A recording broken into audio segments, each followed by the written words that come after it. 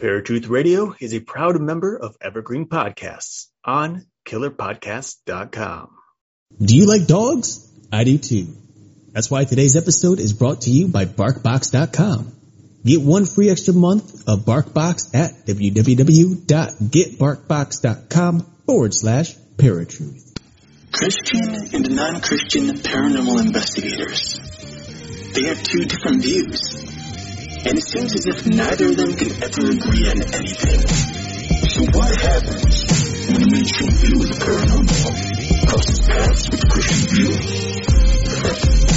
Something epic. This is Paratruth Radio.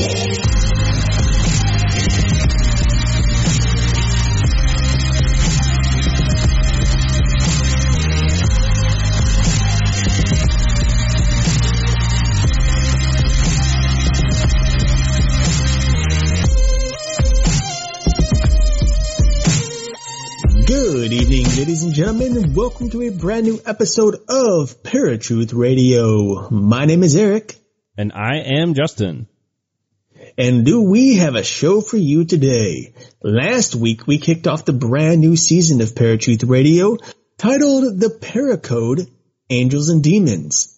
Last week, we had discussed some of the different angel and demon references throughout the multiple cultures around the world, and then finished the show by giving a little taste of what was to happen this week.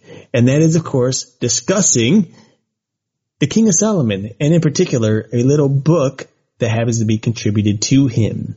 So with that said, we have a lot to get into tonight. And so I'm going to go ahead and pass it on over to my co-host. Justin, take it away. Ladies and gentlemen, boys and girls, children of all ages. For those of you listening at paratruthradio.com, Paranormal UK Radio Network, TMV Cafe, and Fringe Radio Network. Let's get ready to expose some lies. Grimoires. Simply medieval texts of magic that taught its readers to place curses, to find love, and even summon and control spiritual entities. But despite the number of grimoires now in existence, there is only one that is most sought after and referenced. It is the Key of Solomon.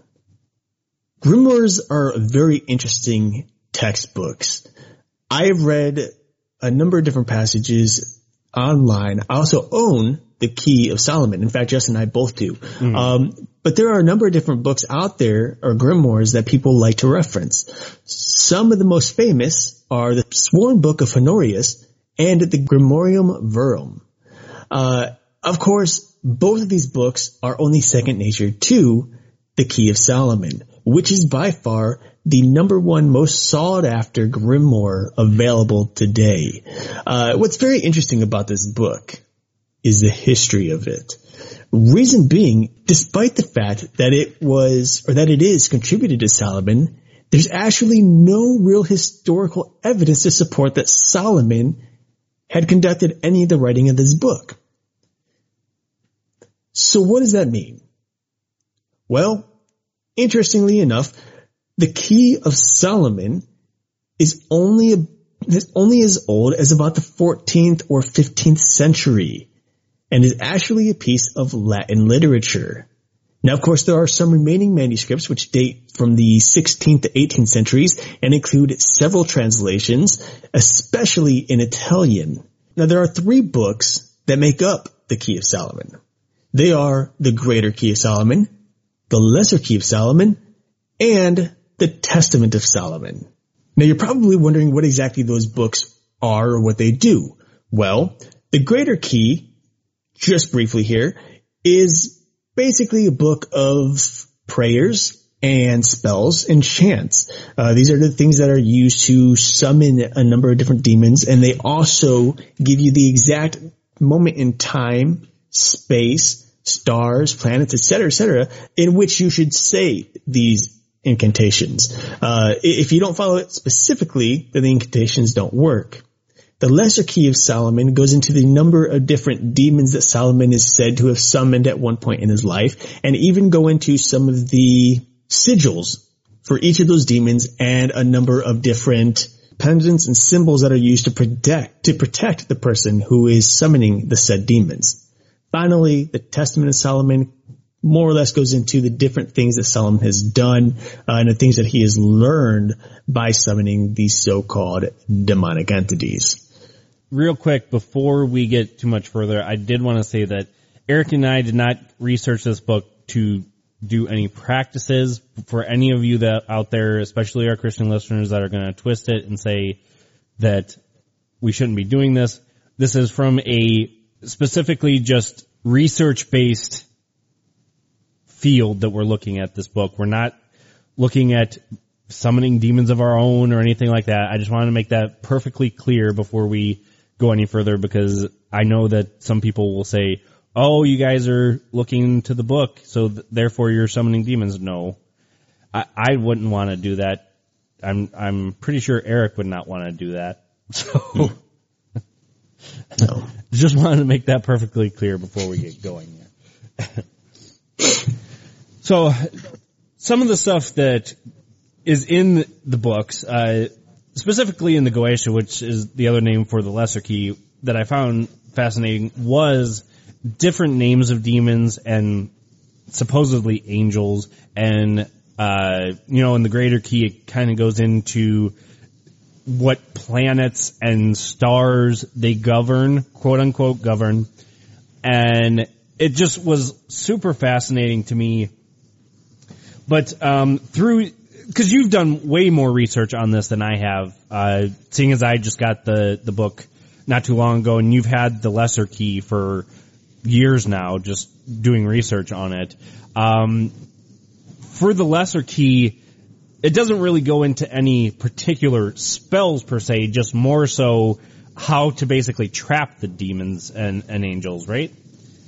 Pretty much. There are several spells in the later book of the Lesser Key, but the majority of it really goes into the sigils of certain demonic entities, and of course the 72 said entities that he supposedly conjured up, and of course what each of those entities are and what they do, or what their power is, basically. Okay. So it's super interesting. What I wanted to get into is the fact that these three books were actually translated from the 15th and 16th grimoires by Aleister Crowley, S.L. McGregor Mathers, and then to tell what they did, Aleister did the Goetia or Lesser Key, S.L. McGregor Mathers did the Greater Key, and then F.C. Conybeare did the Testament of Solomon. And that's for this particular version. There are a number of different right. versions, but the versions that are done by S.L. McGregor Mathers and Aleister Crowley are by far the most popular versions, right, considering Crowley and what he's done historically, and Mathers for that matter as well. So going through the research and kind of the history of this particular grimoire, the Key of Solomon, it doesn't, as far as you have seen and I have seen, only goes back to the 14th or 15th century of the Renaissance of Italy, basically. Right. Do you think, and this is kind of an opinion, even though we usually get into this in the end of the show, but do you think that these people that were writing these grimoires came across some type of writings that they thought were by Solomon, and that's why they attributed it to him? I mean, it's possible, but it's interesting because these fairy tales of Solomon summoning demons and doing all this magical work only exist outside the Christian community. There's nothing biblical to it. There's nothing within the Christian community or within the Hebrew community that he has ever participated in these things. This strictly has been formulated by outside sources, and has also been mentioned in a number of, within the Quran as well. But again, you get little bits and pieces of what a certain person can do, and you start to apply that to other stories, and you start making up stories, and et cetera, et cetera. Now, of course, it makes sense that they would do this because, historically speaking, and this isn't just a Christian thing, this is historical, King Solomon has been known throughout the world to be the most wise person to ever exist, other than Jesus.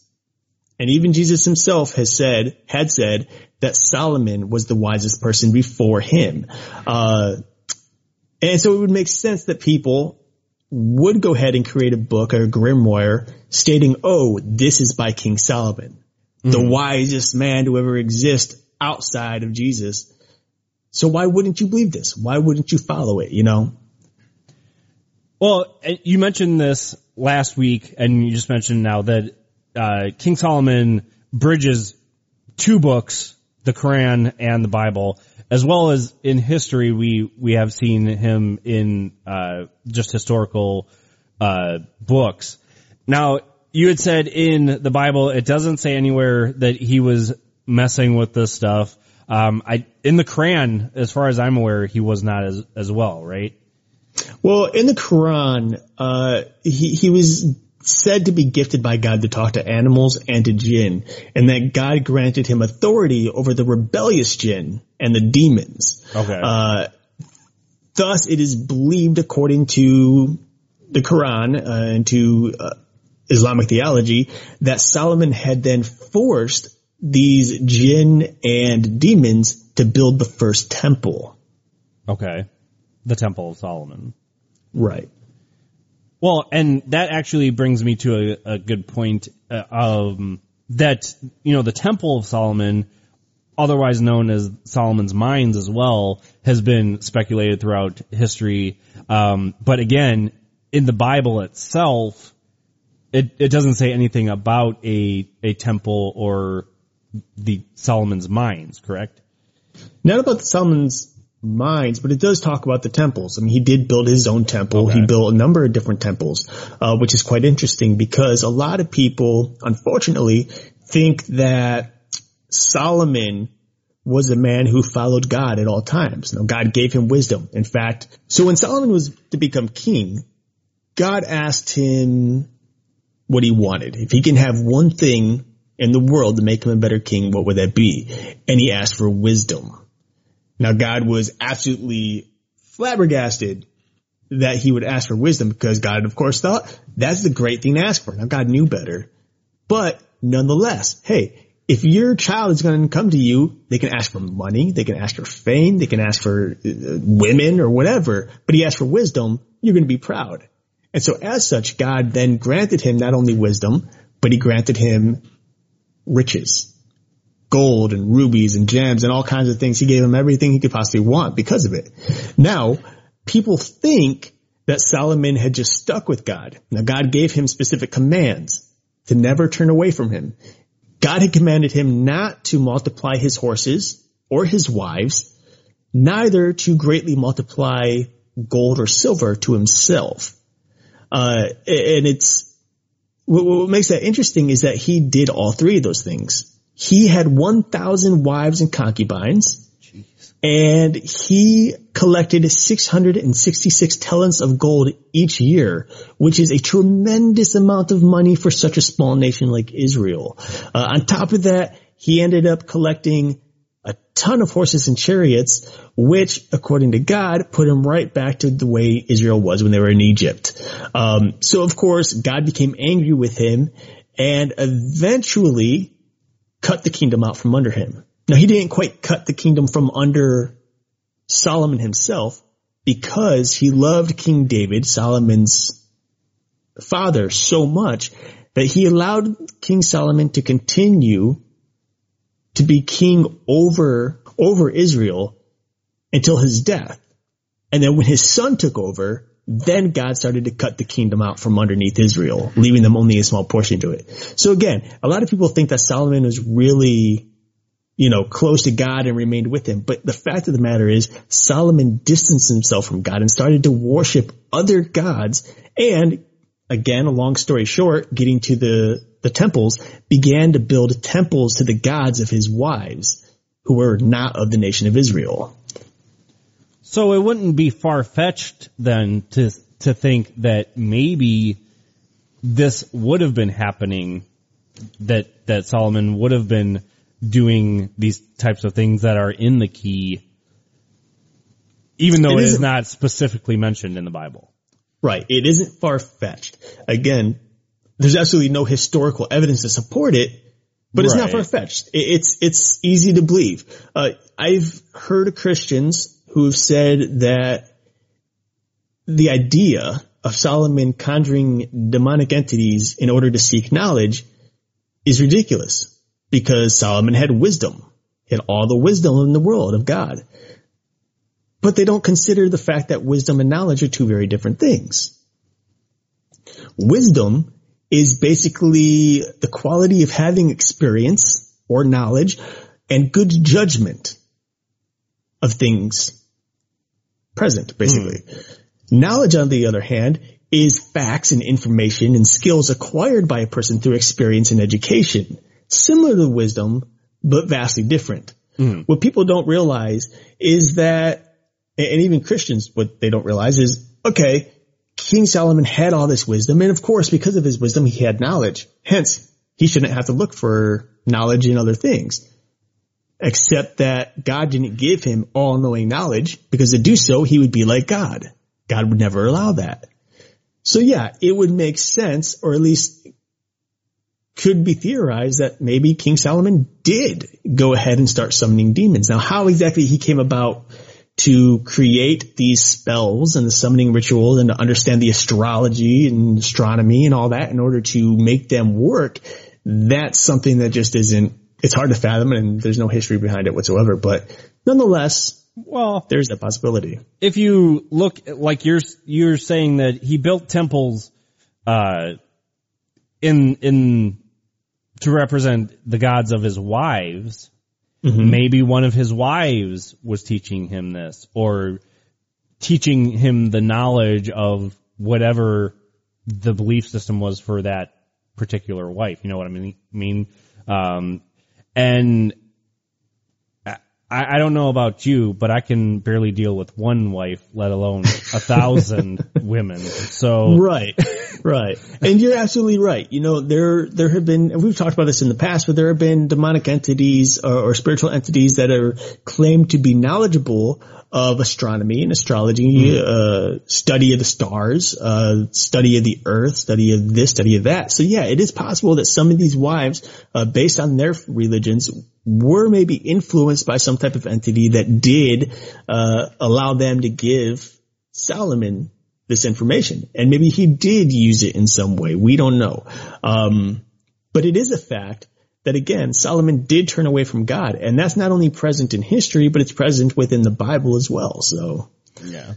So going through the book and the research and everything, what were some of the stuff that fascinated you about the two keys, let alone the testament of Solomon? What were some of the stuff that you thought was kind of fascinating about it? Coming up on 5 Minute News, I'm Anthony Davis.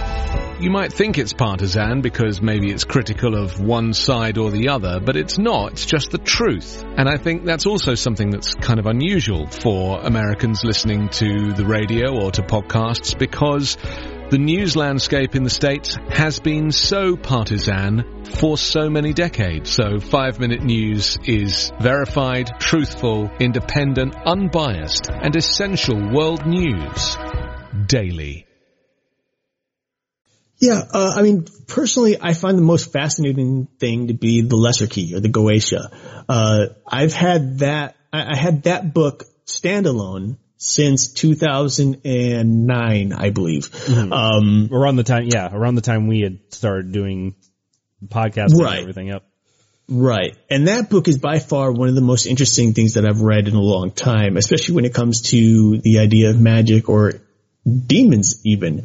As I've said, the Lesser Key has a description of 72 different demons that Solomon supposedly summoned. Each one of those descriptions goes into not only the look of the demon, like how it appeared to supposed King Solomon, but also its strengths and weaknesses, what its power was, whether it was able to tell the future or if it was capable of telling teaching the study of the stars, or how to conjure up love and things like that, you know, what each one is able to do. And then it goes into the legion in which it fits, or the hierarchy.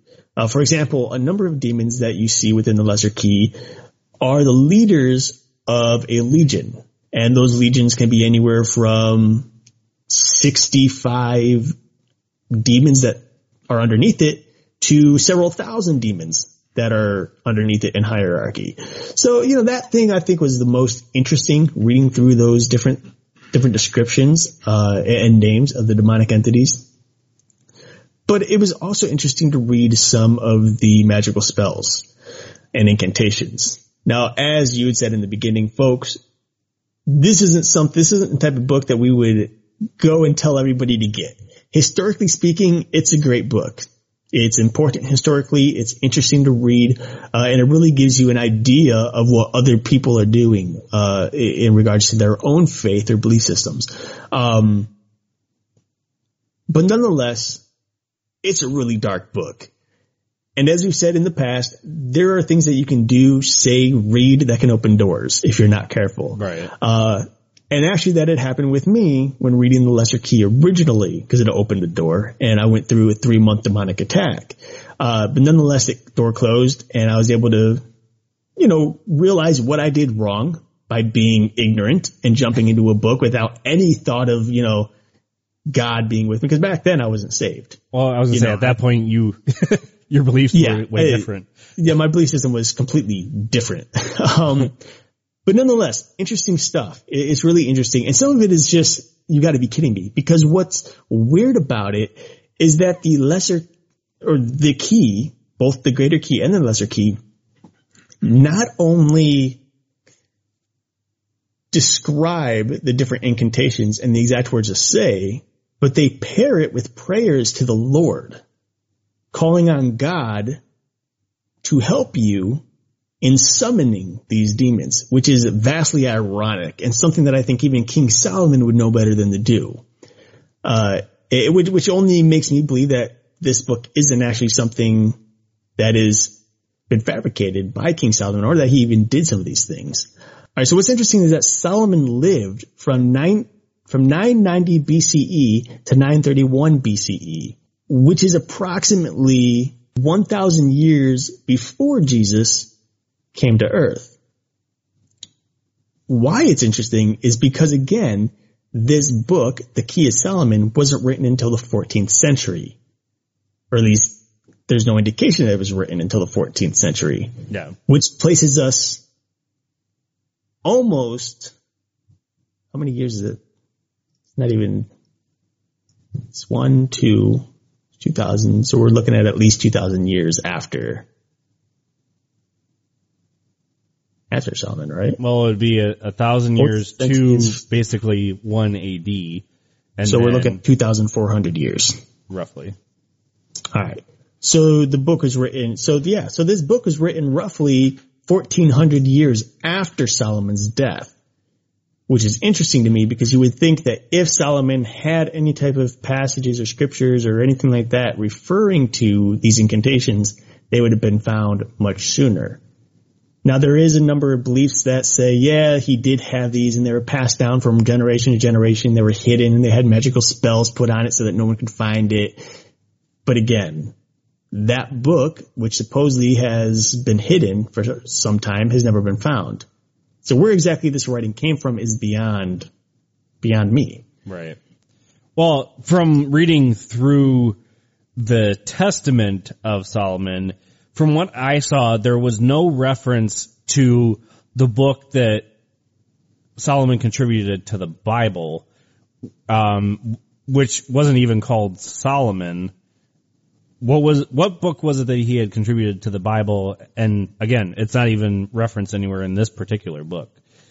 Mm-hmm. He had Proverbs, Ecclesiastes, and the Song of Songs. So he had 3 books. Each one a little different. So the book of Proverbs is a collection of fables and wisdom for life.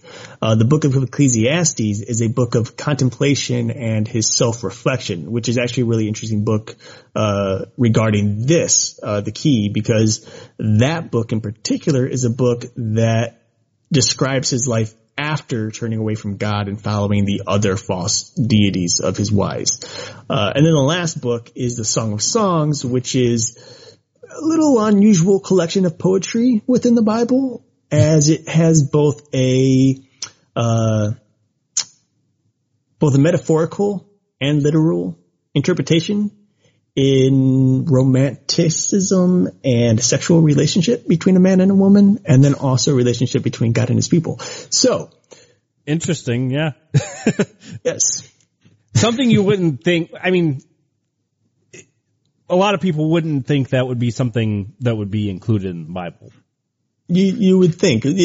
I am a strong believer only because I've read cover to cover that the Bible has pretty much anything and everything you'd ever want in any book. You want romance? It's there. You want horror? It's there. You want action? It's there. You want drama? It's definitely there. I mean, you name it, it's in there. So. Well, and, you know, I know there's a lot of people asking, you know, guys, why are you talking about the Key of Solomon? And we'll get into that in the second half of the show. I wanted to bring up this book because of the series that we're doing, so we'll get into that in a little bit. So, folks, you've been listening to Paratruth Radio right here at paratruthradio.com, as well as the many other networks that we're on. We will be right back after this break.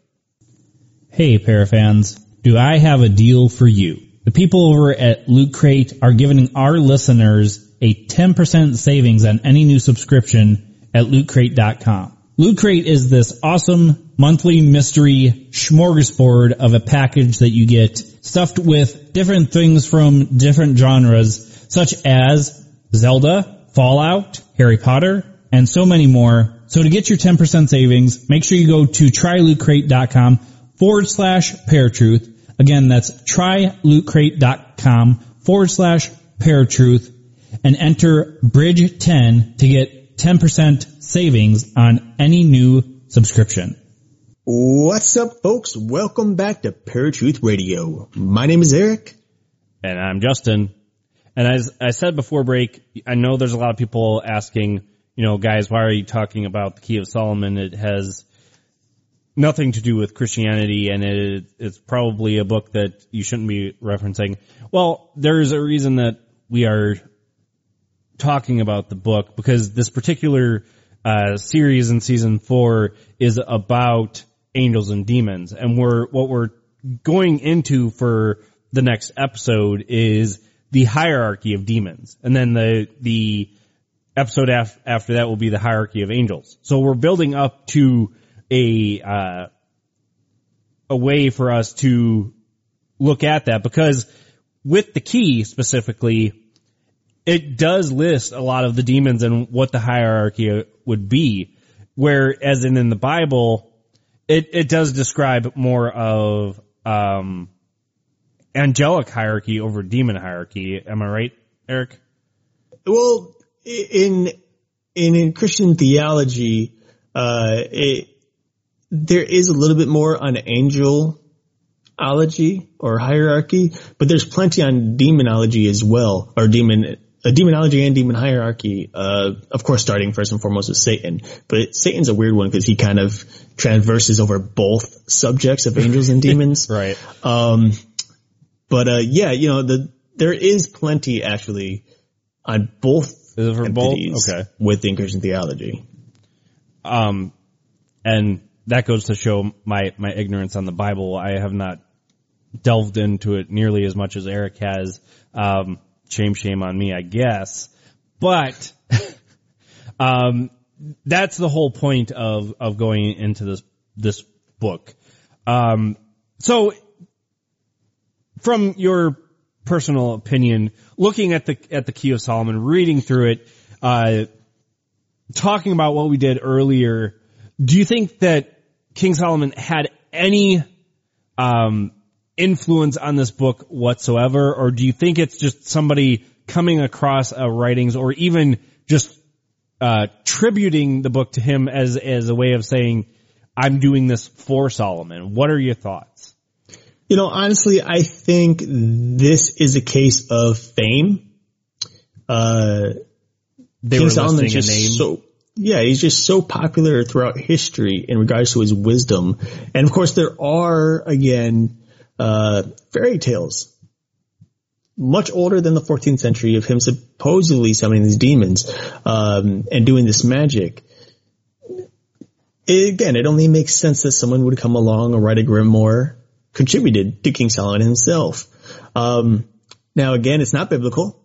You would think that in the book of Ecclesiastes, when he's talking about his contemplations and self-reflection about his life, especially after turning away from God, that he would then mention, summoning entities and stuff.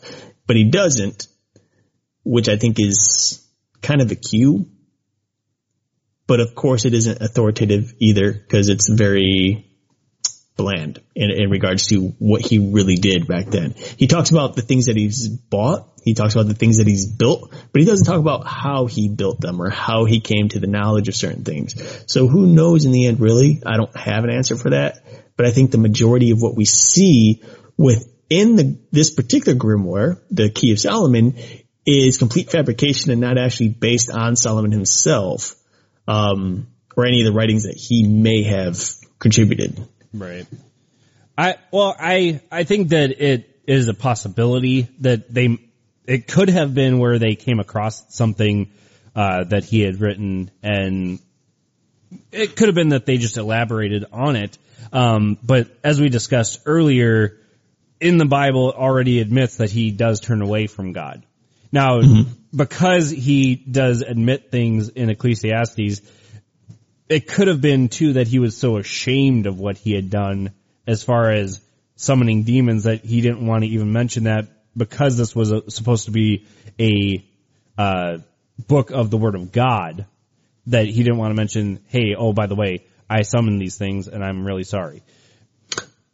Well, I don't know if I don't completely agree with that. One thing that you have to remember is that many of these books are more so inspired by Solomon, or by the individuals, who are the books in the Bible, you mean? If you will, in the books in all the Bibles. The books were actually written sometime after Solomon, originally written approximately between 450 and 180 BCE, or BC.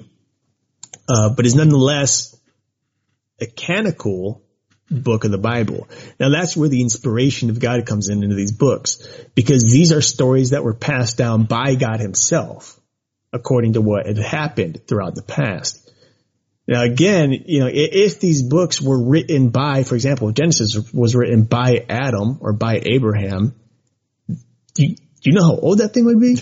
I mean, I don't even know if they had writing utensils back then necessarily, but by word of mouth, the stories are passed down, and God, being who God is, all knowledgeable, all knowing, remembering everything, both past, present, and future, held onto those stories and passed them on to the people who would write them.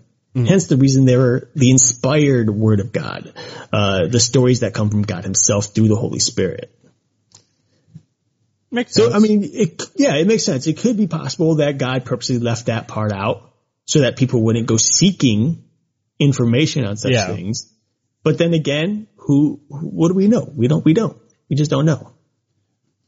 Well, and the one thing that I had thought from the very beginning looking at this book is how I could see how easily the temptation would be for somebody to use this book, not say Solomon was using it, but would use the different keys in the Testament of Solomon, and then also use it because in the different spells and incantations, it also offers the prayers for God's help. How people would take it and say, well, there's prayers to God. So if there's prayers to God in there, but you're also summoning demons and doing spells for power, it must be okay. And that's where the whole wisdom of Solomon comes in, because even we nowadays should have wisdom in regards to those things. It's very clear to me that if God says not to turn to mediums, not to turn to spiritists or to divination, then you would think that means do not summon the dead, do not summon demons, do not turn to false idols, etc., etc. So when you read a book that has both prayers to God, but then also has descriptions that contradict all that God has commanded throughout the Old Testament and New Testament, it would make sense that the book itself isn't of God, and therefore shouldn't be something that one should be going, turning to for information, especially if you're a Christian. Yeah. Or a Bible believing, Bible believer. Well, I'm a firm believer that you should seek knowledge, and if you want to read the book, by all means, don't use it as a way of summoning spells or, whatever, but read it as a knowledge-based thing and just take it in as something that was written and the knowledge that you can just say, hey, there's some history here, basically. And that's what it is. It's a historical book. It is a book of history, to say the least. That dates back to the 14th century, which is incredible. And it's one of the few pieces that are intact fully. So yeah, I agree with you. I think if you're interested in reading it and understanding the history, then you should check it out. But if you feel through the Holy Spirit or through your own conscience that maybe it's not the best thing for you to do because of the content that it holds, then you should be wise and stay away from it. It's that simple. Yeah, always use your better judgment. I agree. All right, folks. Well, that is the end of this particular episode. I do want to let you guys know to definitely get in contact with us. Whether you agree, disagree, if you came across anything that we have not, definitely get in contact with us, because we are always, as we just talked about with the Key of Solomon, seeking more knowledge and more wisdom as to our different talks on this podcast. On top of that, as I had mentioned last week, we do have a Patreon account now. We would love for you guys to check it out, because one of the best things, in my opinion, is in the first tier, just donating $1, you get access to our sister podcast, Crime Crack, and it's a true crimes podcast. But you also get access to our Discord server. I am working on getting discounts for all of our Patreon users to get discounts on our TeePublic store, as well as it goes all the way up to a tier of donating $50, where you get free Paraswag, and you also get a chance to join us once a month on an episode of Paratruth Radio as a special co-host. So definitely check all that out. If you feel the urge to donate, we would be so appreciative. We're working hard on bringing you guys more content, which means that it does take more time out of our day, and we can make this a full part-time job if we are receiving your help. If nothing else, share the podcasts with everybody you know. Get the word out there for us, because we are shooting for a increase of 10,000 listens a month, as you guys had heard on our year in review a couple weeks ago. On that note, folks, until next week, where you will hear us same time, same channel, my name is Justin. And I'm Eric. Peace.